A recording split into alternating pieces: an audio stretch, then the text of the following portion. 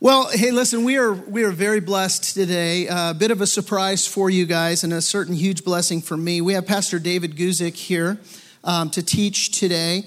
Pastor Guzik has been a pastor for 35 years. He planted 2 churches. He was the director at the Calvary Chapel Bible College in Siegen, Germany for about 7 years. He was the senior pastor at Calvary Chapel. Come on out, brother. Welcome, Pastor David. Senior pastor at Calvary Chapel, Santa Barbara. He's now their teaching pastor, but his most notable accomplishment in the ministry that he's passionate about is the ministry that has blessed us as a congregation the most, and that's his ministry, Enduring Word. And what it is he has authored commentaries of every book of the Bible. And so every teaching that I do, like every week, is informed by him. Actually, as I read it, you just rip off every message that I give. Yeah. So, anyway, you can access his teaching materials, his commentaries, and I highly recommend them. EnduringWord.com is his ministry. BlueLetterBible.org, his teaching is all there as well. He's been married for over 30 years to his wife, Inga Lil, who Brenda loves.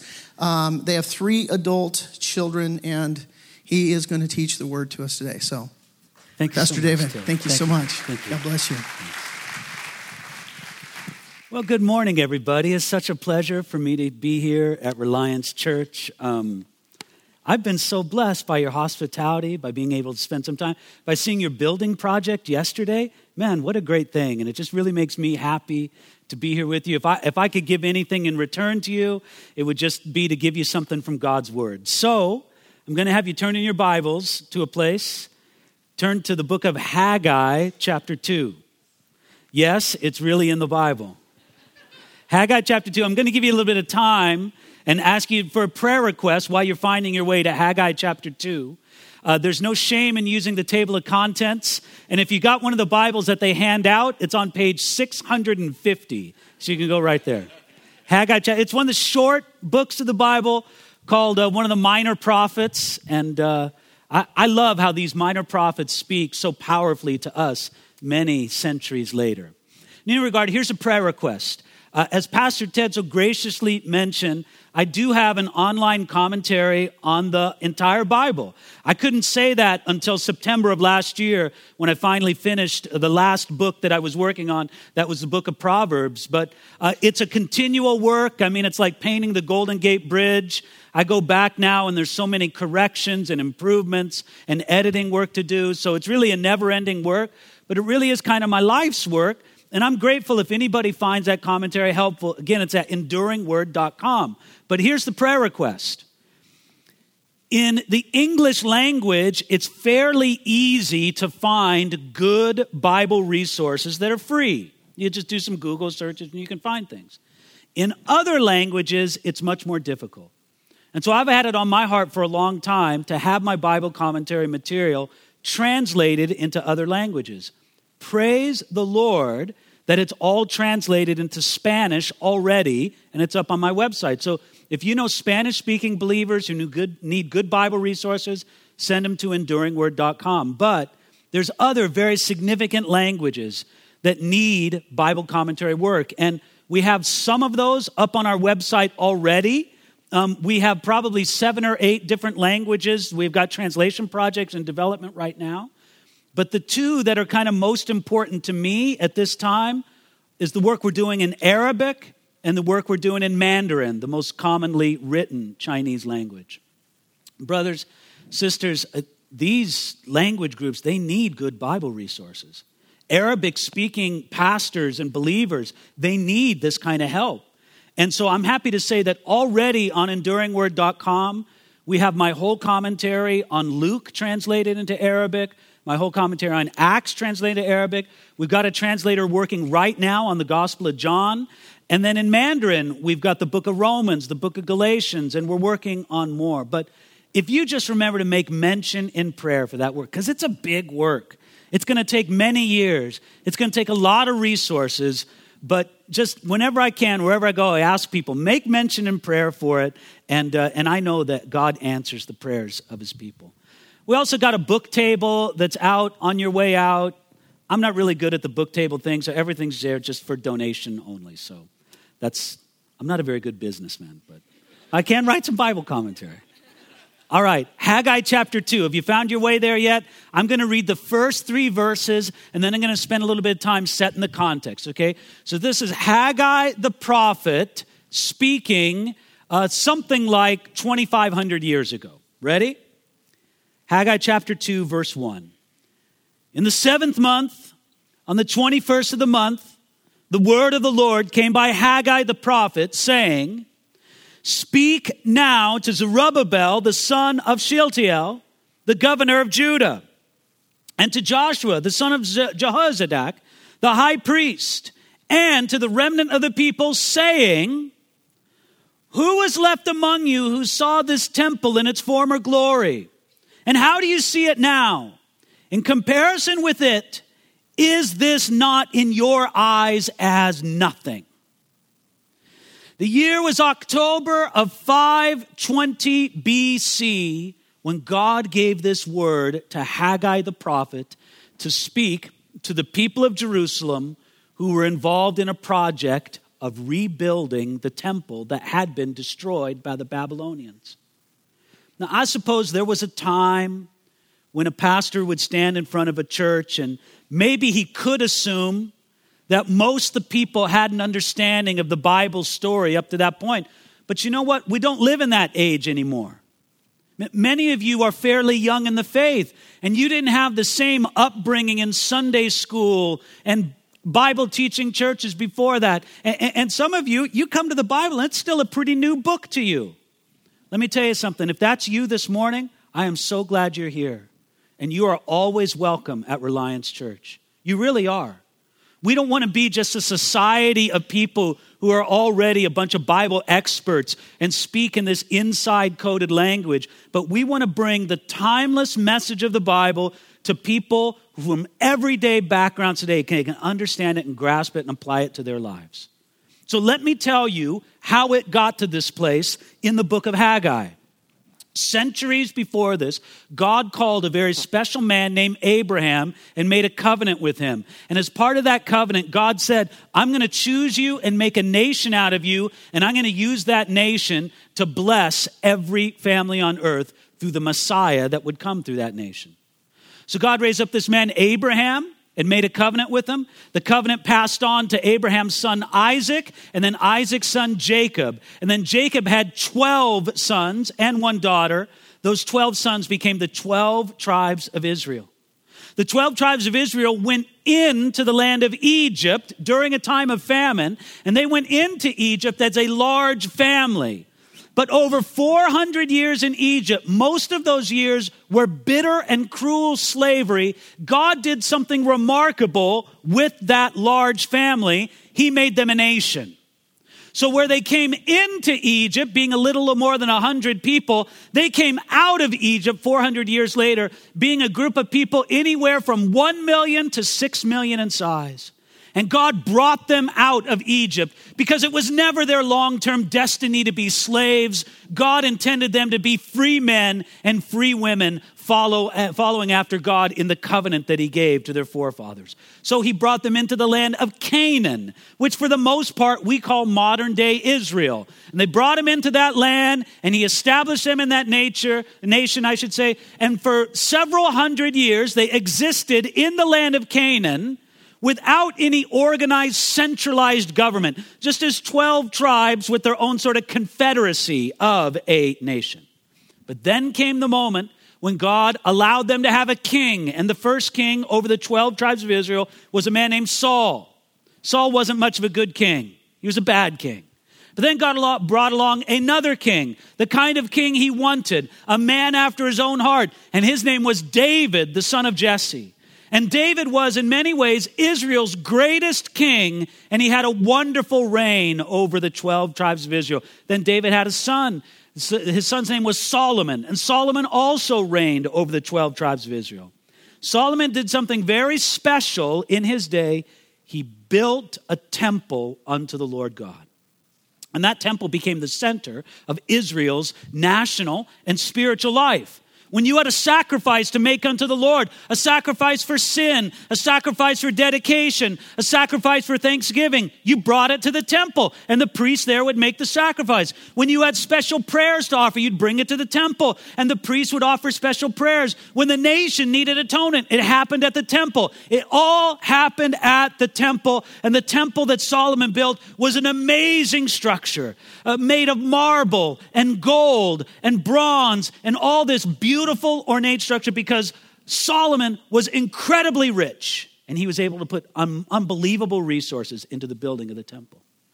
Well, the temple stood as the center of the nation's national life. And then they had a civil war. The 10 northern tribes became their own kingdom. The 2 southern tribes became their own kingdom. Eventually, because of their great wickedness, the 10 northern tribes were overwhelmed and conquered by the Assyrians. And then about 135 years later, the southern 2 tribes, including the city of Jerusalem where the temple stood, they were conquered by the Babylonians. And when the Babylonians conquered Jerusalem, they absolutely destroyed the temple. They broke it down. They burned it. It was nothing but a rubble and a ruins when the Babylonians left it. And the Babylonians depopulated the land of Judah until 50 years later or so, approximately 50, when God opened up the doors and allowed the people of Israel to come back into their land. When they came back into the land, what's one of the first things they said? We got to build a temple again.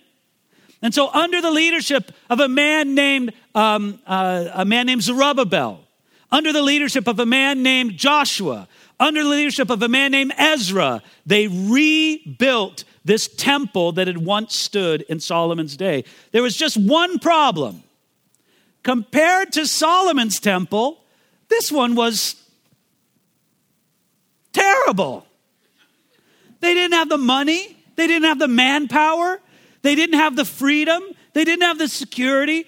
This was a temple built under very difficult times. And if you looked at it, if you measured the gold that was in Solomon's temple against the gold that was in Haggai's temple, hardly any gold in Haggai's temple. Lots of gold in Solomon's.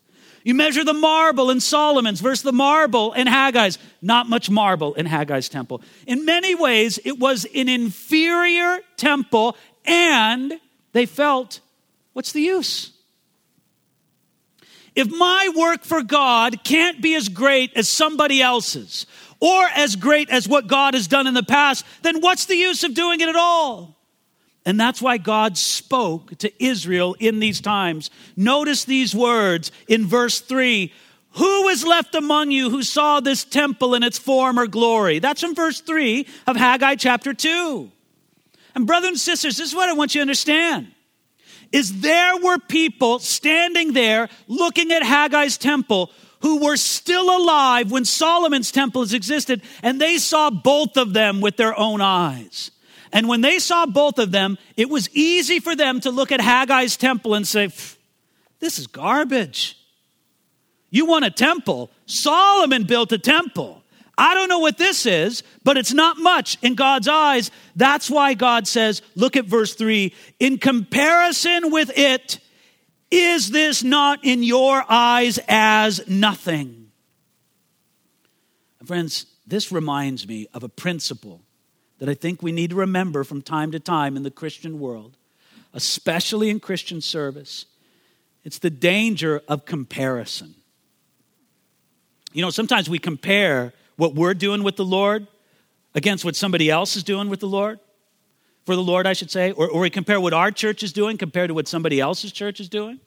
And I tell you, there could be great danger in that. Here's the danger. If by outward appearance, I feel that I'm doing more for the Lord than you, then what's the temptation? What do I get? Proud. My nose gets up in the air. Thank you, Lord, for using such an exalted servant. You know, on and on, the whole just nonsense goes in your head. That's dangerous, isn't it? But then there's also another danger. The danger is I look and compare myself with somebody else's ministry, and in comparison with them, it feels like I'm doing nothing with God. I go, oh, Lord, look how you're using them, Lord. It feels like I'm doing nothing for it. And what does that make me want to do? It makes me want to give up and despair. No, listen. there's a place for us to say, Lord, you do whatever you're going to do with my brothers and sisters over there. I want to serve you the best I can.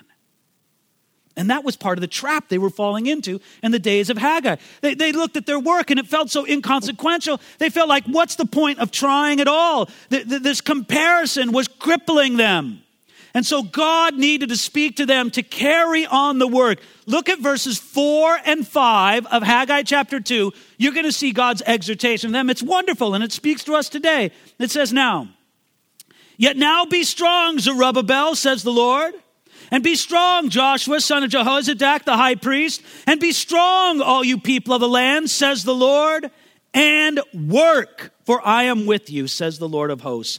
According to the word that I covenanted with you when you came out of Egypt, so my spirit remains among you. Do not fear. Do you see God's encouragement to these discouraged people right here in Haggai's day? The first thing he says, and if you noticed, he said it 3 times. He said it to Zerubbabel, he said it to Joshua, and then he said it to the people. Be strong, be strong, be strong. That was God's word to them. Be strong, but that wasn't the only thing. And then he says, and work. And then the final thing he encouraged them with is at the end of verse 5, he says, do not fear. Listen, that's a tremendous motto for each and every one of us in our walk with God. Be strong, work, and do not fear. Be strong, work, and do not fear. I don't know a single person who doesn't need to hear that kind of encouragement. But this is what I want you to see. There was a reason for the encouragement. If you look at verse 4, and then he kind of repeats the idea in verse 5, God gives a reason. Here's a reason to be strong, a reason to work, a reason to not be fearful. I want you to know, God isn't into kind of the mindless rah, rah, rah. Be strong. Why? I don't know, just be strong. God's not into that. God gives us reasons. And do you see the reason there in verse 4? Be strong. Why? Because I am with you. When you understand that God is with you in the work, then you can be strong, you can get to work, and you can put away fear. I am with you, it says. And then at the end of verse 5, he says, according to the word that I covenanted with you when you came out of Egypt. It's in fulfillment of my word that I'll be with you. When we remember that God is with us in the work, it makes all the difference. As a matter of fact, it also unlocks a key for our understanding as to why God wants us to serve him. Now look, it may not surprise you because I am a pastor. I've been in Christian service for many years. So it may not surprise you what I'm going to say, but I believe it. I believe that every follower of Jesus Christ, every Christian, should have a deliberate way that they serve God. Everybody should. I don't think it's just for people up on the platform. I don't think it's just for some special class of believers. But I believe that every believer should have some deliberate way to serve God. Now, why do I say that? I don't say that primarily because there's work that needs to be done. And sometimes you get that impression. Because we in the church, we're always letting you know about needs, and we should let you know about needs. Hey, for the VBS, we need some workers. Hey, for this project, we need some workers. And that's good, and we should do that. But sometimes people get the mistaken idea that God just has us as worker drones for his kingdom. Why does God want us to serve him? Because the work needs to get done, and you're the one to do it, so go out and do it. Now look, that's not the primary reason. It's true that there's work to be done in God's kingdom, and he wants us to feel responsible for it. But let me tell you what the real secret is. The real secret of why we serve is relationship. We come to know God in ways through our service that we would not know him any other way. We know this especially as men. Now, I'm not saying this has no application to the women, but just in my observation, it's especially true among men. We as men, we have a way that we get to know other men. Women, they get to know each other by going out to coffee and talking for 4 or 5 hours.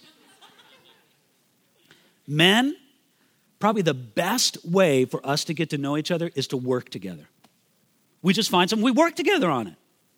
And as you're working, you're talking. As you're working, you're learning. As you're working, you're just getting to know the other man. And there's a principle there that applies to our relationship with God. There are avenues of your relationship with God that you will never know in any kind of depth until you start serving him in some way. And God will be with you in the work. And that partnership with him, that companionship with him, that fellowship with him, you will see that you get to know God in a way that you never knew him before. That's why he encourages them. Be strong, work, put away fear, and do it because, he says in verse 5, because my spirit remains among you. Okay, all that to come to verses 6, 7, 8, and 9. And I want to spend the rest of my time developing the thoughts in these 4 verses. Okay? After telling them, don't be discouraged because of the comparison, after telling them, get back to work and get busy, now comes more encouragement starting at verse 6. Ready for this?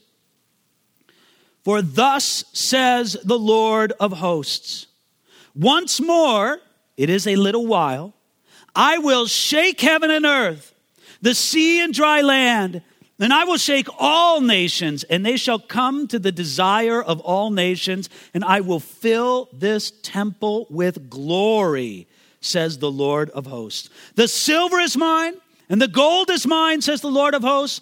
The glory of this latter temple shall be greater than the former, says the Lord of hosts. And in this place I will give peace, says the Lord of hosts.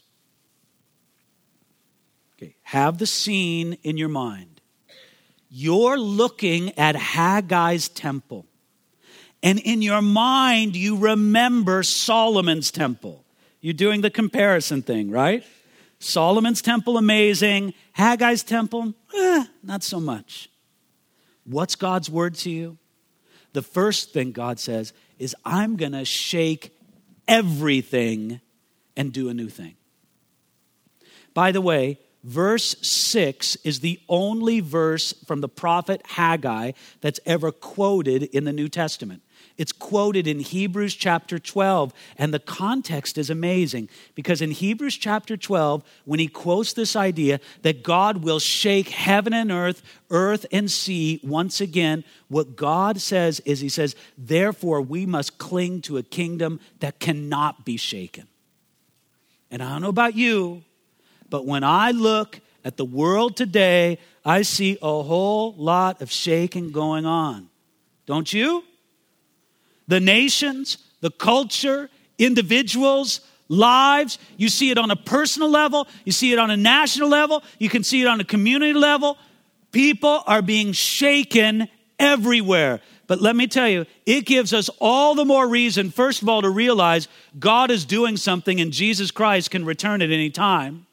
But it also gives the encouragement to say, I want to cling to a kingdom that cannot be shaken, a kingdom that can never perish, and that's the kingdom of our Lord and Savior, Jesus Christ. So that's the first thing he does. He gives them some eternal perspective. But now look at what he builds on, beginning at verse 7. He says, and they shall come to the desire of all nations, and I will fill this temple with glory. They shall come to the desire of all nations. Now, I don't know what Bible translation you have in front of you. I'm reading from the New King James Bible translation. And in my Bible translation, the translators capitalized the D in desire, and they capitalized the N in nations. Desire of nations, and they wrote it as if it was a title for a person. Do you know why they wrote it as if it was a title for a person? Because it is a title for a person. And which person does that phrase, the desire of all nations, refer to? Now here's a little hint. When somebody asks you who is something in church and you really don't know who it is, I mean, if it's obvious, say who it is. But if you really don't know who it is, what answer are you pretty much always safe with? Jesus. The desire of all nations is a wonderful and often overlooked title for Jesus Christ. Do you know that Jesus is such a majestic, amazing person that you can't comprehend him with one title? You can say he's the Lamb of God who takes away the sin of the world. And we love that title for Jesus, don't we? It makes us think of his sacrifice for us. Okay, great. But then he's also the Lion of the tribe of Judah. You can't comprehend him with just one title. Lamb isn't enough. Lion isn't enough. You can say that he's the Alpha, the first, the beginning of all things, but that's not enough. He's also the Omega, the last, the finisher of all things. You can go on and say he's the door, he's the vine, he's the bread of life, on and on. Jesus Christ is so great that he cannot be comprehended by just one or even a few titles. And one of the many titles that the scriptures give to our Savior is this wonderful title. He's the desire of all nations. Jesus Christ is the desire of everyone in this world. I'm telling you, that if the world could articulate it, if the world could explain it, they would say, I want Jesus. Now, I know what I just told you with those words is counterintuitive. Because we look at the world today, and I'll be honest with you, when I see the world today, I see that most of the world, it would be impossible for them to care less about Jesus Christ than they already care. Jesus is ignored. Jesus is insulted. Jesus is mocked. Sometimes Jesus is even blasphemed. That is what it seems like the world does to Jesus. And it's true, they do all those things. But you know what? So much of that is covering over something that's reflective of who they really desire as the desire of all nations. You think of what people really want in life. What do people want? They want love. They want security. They want peace. They want a sense of prestige. They want meaning. Isn't this what the nations want? Let me tell you something, brothers and sisters. Those things are found in Jesus Christ. It's just the world does not know it. They don't know it. They don't know it. That person who's longing for love and has bounced around from one ruined relationship to another, and they leave a wreckage of pain and hurt and bitterness from every broken relationship. But they still just kind of keep trying, but it's a disaster every time. You know some of those people. Don't raise your hand if you're one of those people. But you know those people, don't you? Listen, what are they looking for? They're looking for love. And Jesus Christ is the desire of all nations. He can fill their life with that kind of love. They're looking for Jesus, but they don't know it. Think of that person who is so troubled, so messed up, so reaching out, so desperate for anything that they'll pump drugs into their body to the point that they're addicted. And they're just bound in this. What are they really looking for? They're looking for the peace and security that somebody can find in Jesus Christ. Their desire is after Jesus. They just don't know it. Looking for the person who, when a new smartphone comes out, man, they got to get it first. And man, they're first in line, whatever the latest technology is. And listen, when we get real honest about it, you know, the technology that they get, it's really not that different from what they just had.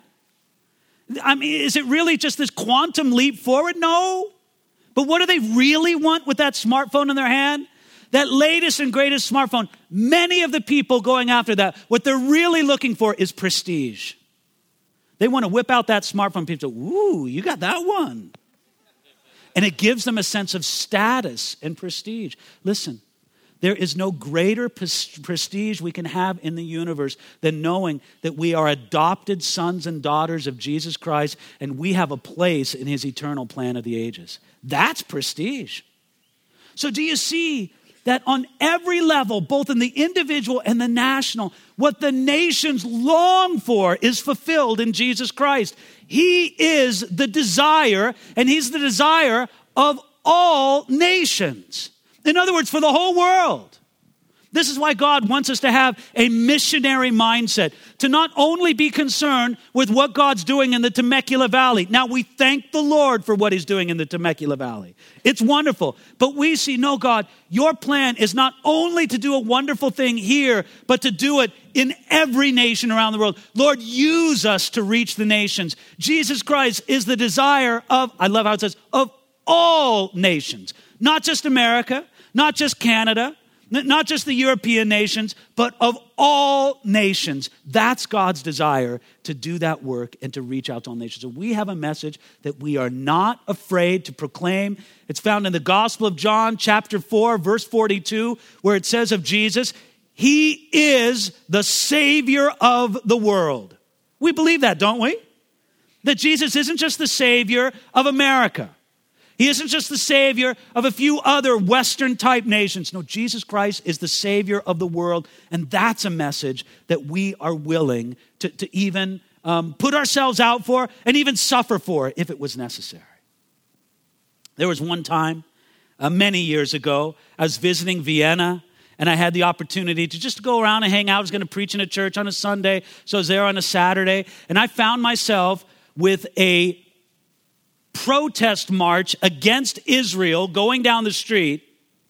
I found myself standing on a street corner proclaiming to the crowd. I didn't want to be the angry shouter, so I put a smile on my face, and I tried to speak loud without screaming because I didn't want to be that screamer. But I just wanted to say this to the crowd: Jesus Christ is the Savior of the world. I said that again and again to a whole parade of protesters against Israel. Now, you imagine, I got some weird looks from the people going on there. Happy to say I was never in any physical danger. There was no police. It wasn't a weird situation. But let me tell you, I had to think, if there was a situation for which I was willing to be physically assaulted over, I'm willing to be physically assaulted over that message. Jesus Christ is the Savior of the world.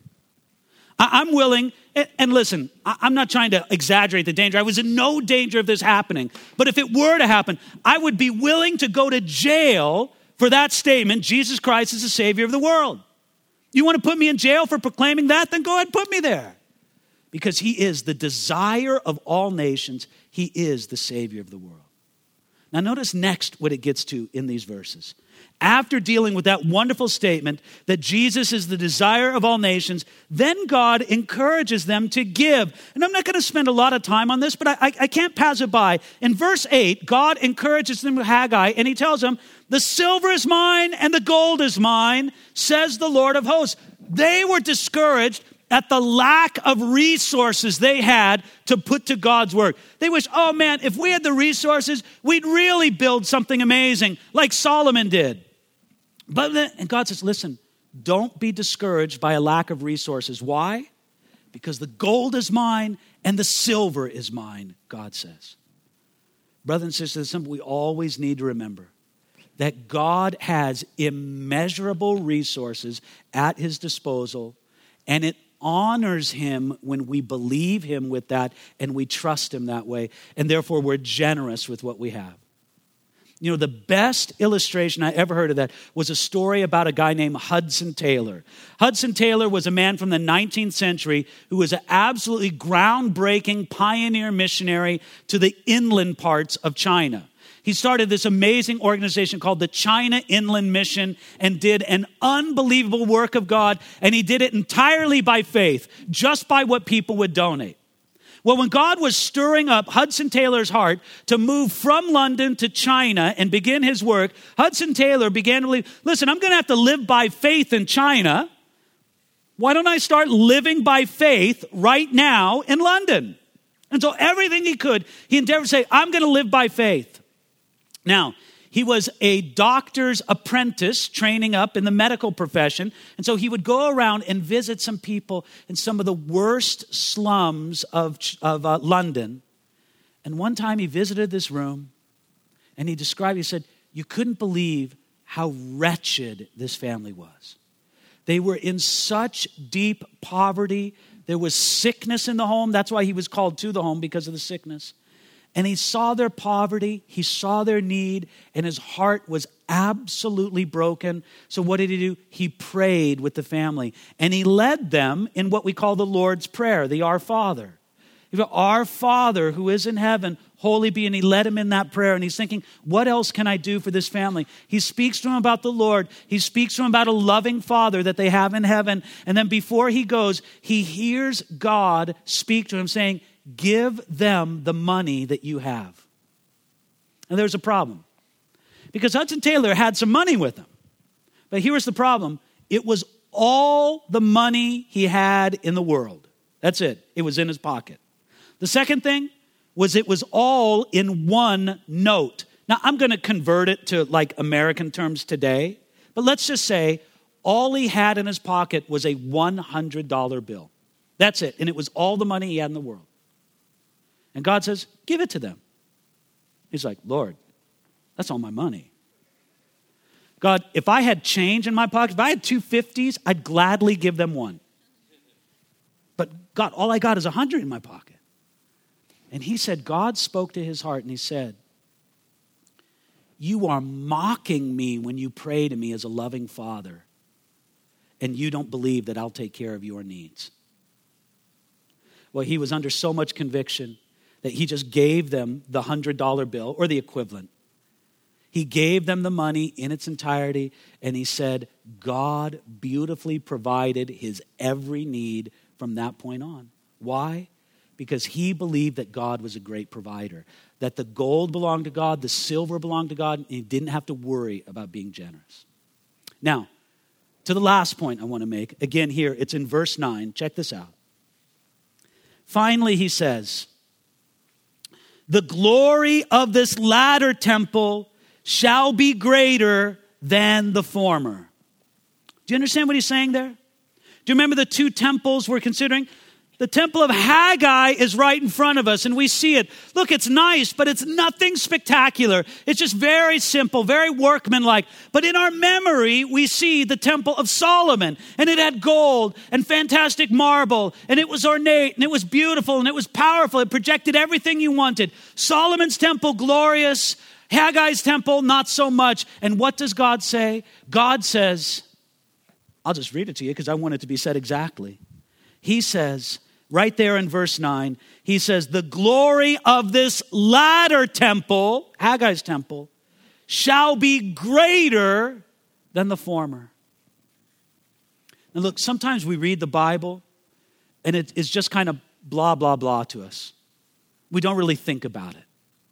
If you think about it, this is a crazy statement. What are you talking about? Did you never see Solomon's temple? Did you never see what an amazing, impressive, beautiful, ornate structure it was? How can you say that Haggai's temple is going to have more glory than Solomon's temple?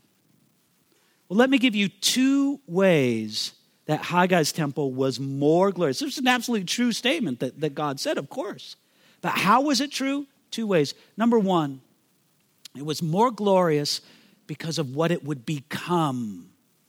Because centuries after Haggai's time, there would come a man named Herod the Great, who was a strange guy for God to raise up to do this work. But Herod the Great took Haggai's temple and did the most spectacular remodeling and renovation project and made it something bigger and greater and grander than even Solomon's temple. So it was worked out to be exactly true in a literal sense.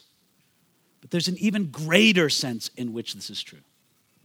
You and I would agree that Solomon's temple was amazing. It was glorious.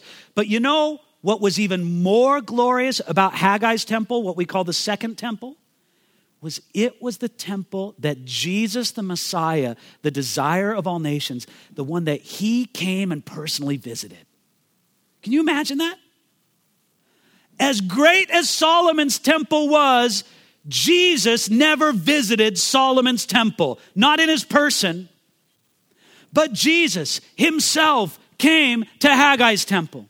So all those places when you read in the Gospels, in Luke, in Matthew, Mark, and John, all those places you read in the Gospel that Jesus is at the temple. He does this at the temple.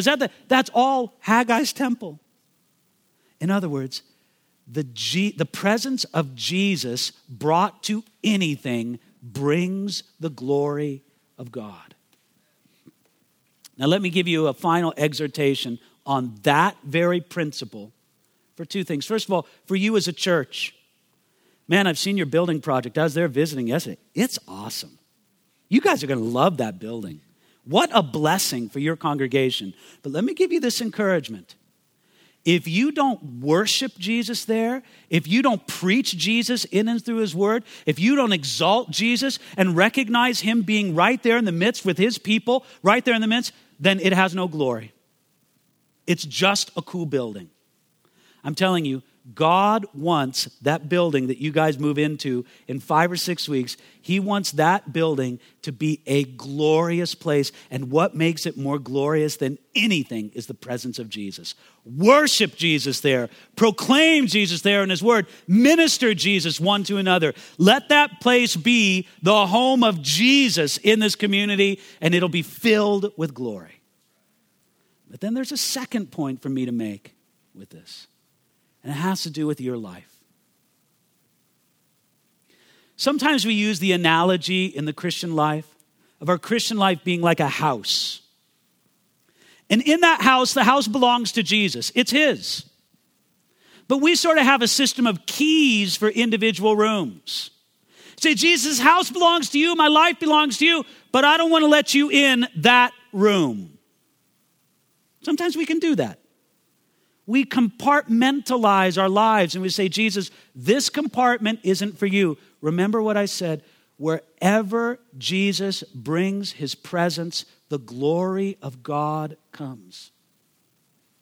And if there's some place in your life right here, right now, even as I'm speaking it, your life is challenges. If there's some room in your life that you have, metaphorically speaking, you've locked Jesus out. Maybe you've even barricaded the door. You said, Jesus, not in this compartment of my life. Don't you see that Jesus is speaking to you right now? And he says, if you'll let me in there, I will bring my glory.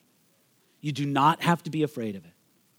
Wherever Jesus walks and brings his presence, he brings the glory of God. We don't need to hesitate to bring everything in our life to him and open up every door of our life for him. Let's pray that we would do exactly that.